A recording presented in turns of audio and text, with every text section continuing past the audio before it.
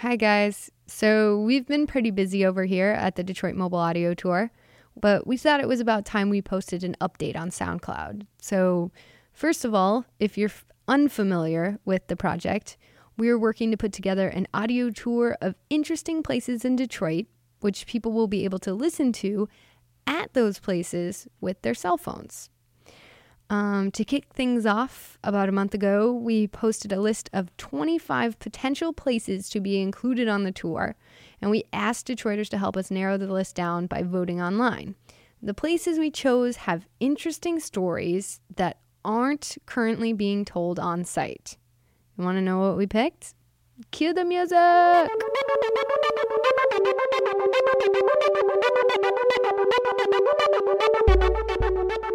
So first of all, we have Michigan Central Station. This abandoned train station is probably Detroit's most notorious landmark, a common subject of so-called ruin porn and urban exploring, as well as the subject of an ongoing debate about whether it should be torn down or restored. Then we have Campus Martius Park. Located in the heart of downtown, this park has been around since 1806. Our audio guide will tell the story behind the ambitious street plan which led to the creation of this park, and it will also detail some of the ways the park has changed throughout the years. Then we have the Highland Park Ford plant.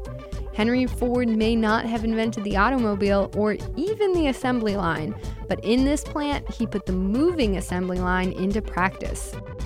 Then we have the Sweet House. This unassuming residence made national headlines after an African-American family moved here in 1925.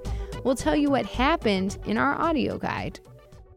What else have we been up to? Over the past month, as we've been doing research on these places, traipsing around them and booking interviews with experts, we've also been soliciting stories from the general public.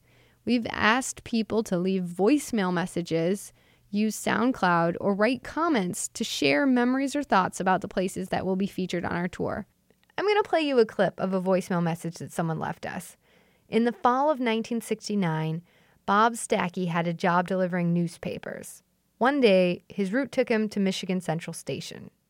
And I had no idea that was a train station. I remember when we pulled up, I said, "What's this place?" And the driver said, "This is the train station." And I had lived in Detroit since I was 3 years old in the Detroit area, and I did not know where the train station was.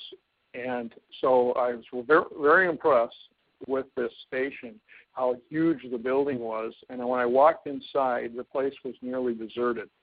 At that time, you could just tell it had seen better days. It was still in good state, but it was pretty eerie, and it left a lasting impression on me to this day. I can still remember that morning going there. We've also been working hard to find narrators for the Detroit Mobile Audio Tour. And by that, I don't mean that we've been perusing voiceover reels so much as we've been hitting the streets to ask Detroiters if they'd like to narrate our tour. We've also been running a contest online. Our narration contest technically ended on October 1st, but we still have a couple spots to fill, so if you are a Detroiter or you know a Detroiter who'd like to narrate, click on this link to find out how to apply. On October 26th, we will launch the Detroit Mobile Audio Tour. At that point, people will be able to go to any of the 4 locations I recently described, stand on the sidewalk, pull out their phones, and experience listening to our audio guides. And until then, we'll be releasing teasers of the guides, so stay tuned for those. I hope this gives you a sense of what we've been up to over here at the Detroit Mobile Audio Tour. So thanks for listening.